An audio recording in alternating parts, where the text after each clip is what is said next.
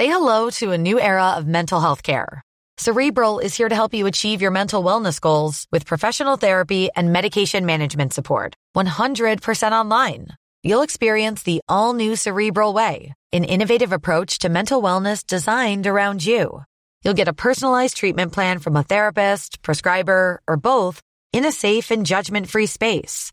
Your Cerebral therapist or prescriber will outline a customized plan with clear milestones along the way, so you can get to feeling your best. With Cerebral, you're not alone in your mental health journey. We're here to empower you to live a fulfilling life.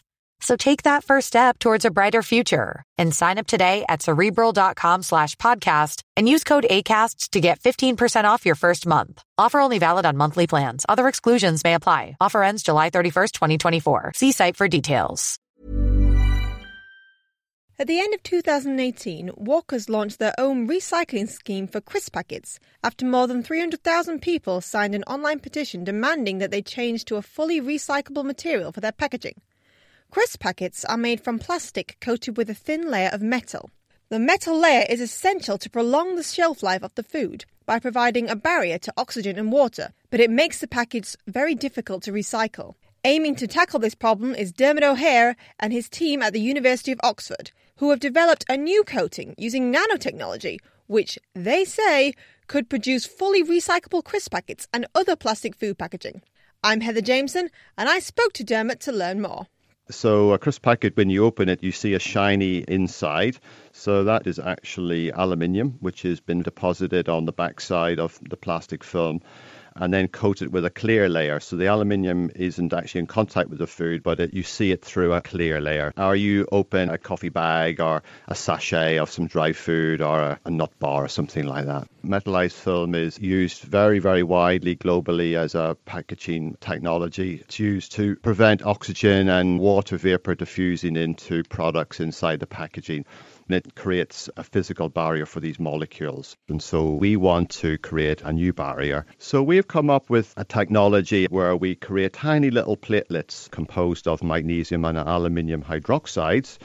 These are nanometer thick materials that we have fabricated in our lab in Oxford. And the idea is to lay these tiny little platelets on the surface of the plastic film. And they all interlock beautifully, just like a deck of cards been spread on the table. And they create a very tortuous pathway for these molecules to diffuse, because the molecules can't go through our little platelets, they have to go around them. And so by the process of winding your way around all these little platelets lined up on the film, they basically give up and they end up not diffusing through the layer. And why is this new coating more easily recyclable? I think you've got to look at a few aspects to that. So fundamentally, you cannot very easily separate the aluminium from the plastic when you take a metallized film through reprocessing.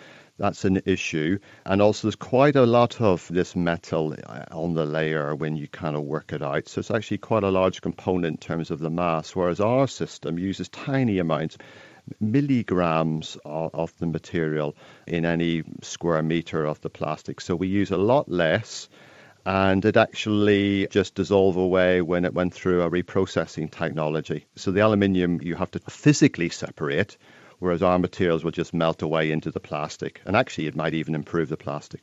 In your new material, is that as good at acting as a barrier as the metal? Yeah, from what we have tested and the sort of benchmark metallized films we have bought and tested, we're about 40 times better, like for like, using the same plastic. Is it any more energy intensive to make this new coating and put it onto the crisp packets? Actually, it's really energy good in terms of carbon footprint. So let's just go back to how you would make a metallized film. Metallized film is made by vaporizing aluminium metal onto a roller of plastic as it runs across a furnace. So aluminium's boiling point's over 2,000 degrees. You can imagine the energy it takes to coat millions and millions of meters and how much aluminium is used in that. And we make our coating at room temperature. You've talked about this coating being used for food packaging. Are there any other applications that this could be used for? There are extremely high requirements in some sectors of aerospace, in some battery technology and in semiconductor technology for oxygen barrier and moisture barrier.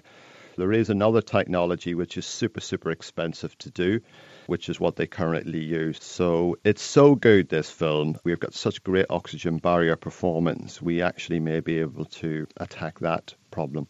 That was me, Heather Jameson, speaking with Dermot O'Hare from Oxford University, and that work was published in the journal Nature Communications.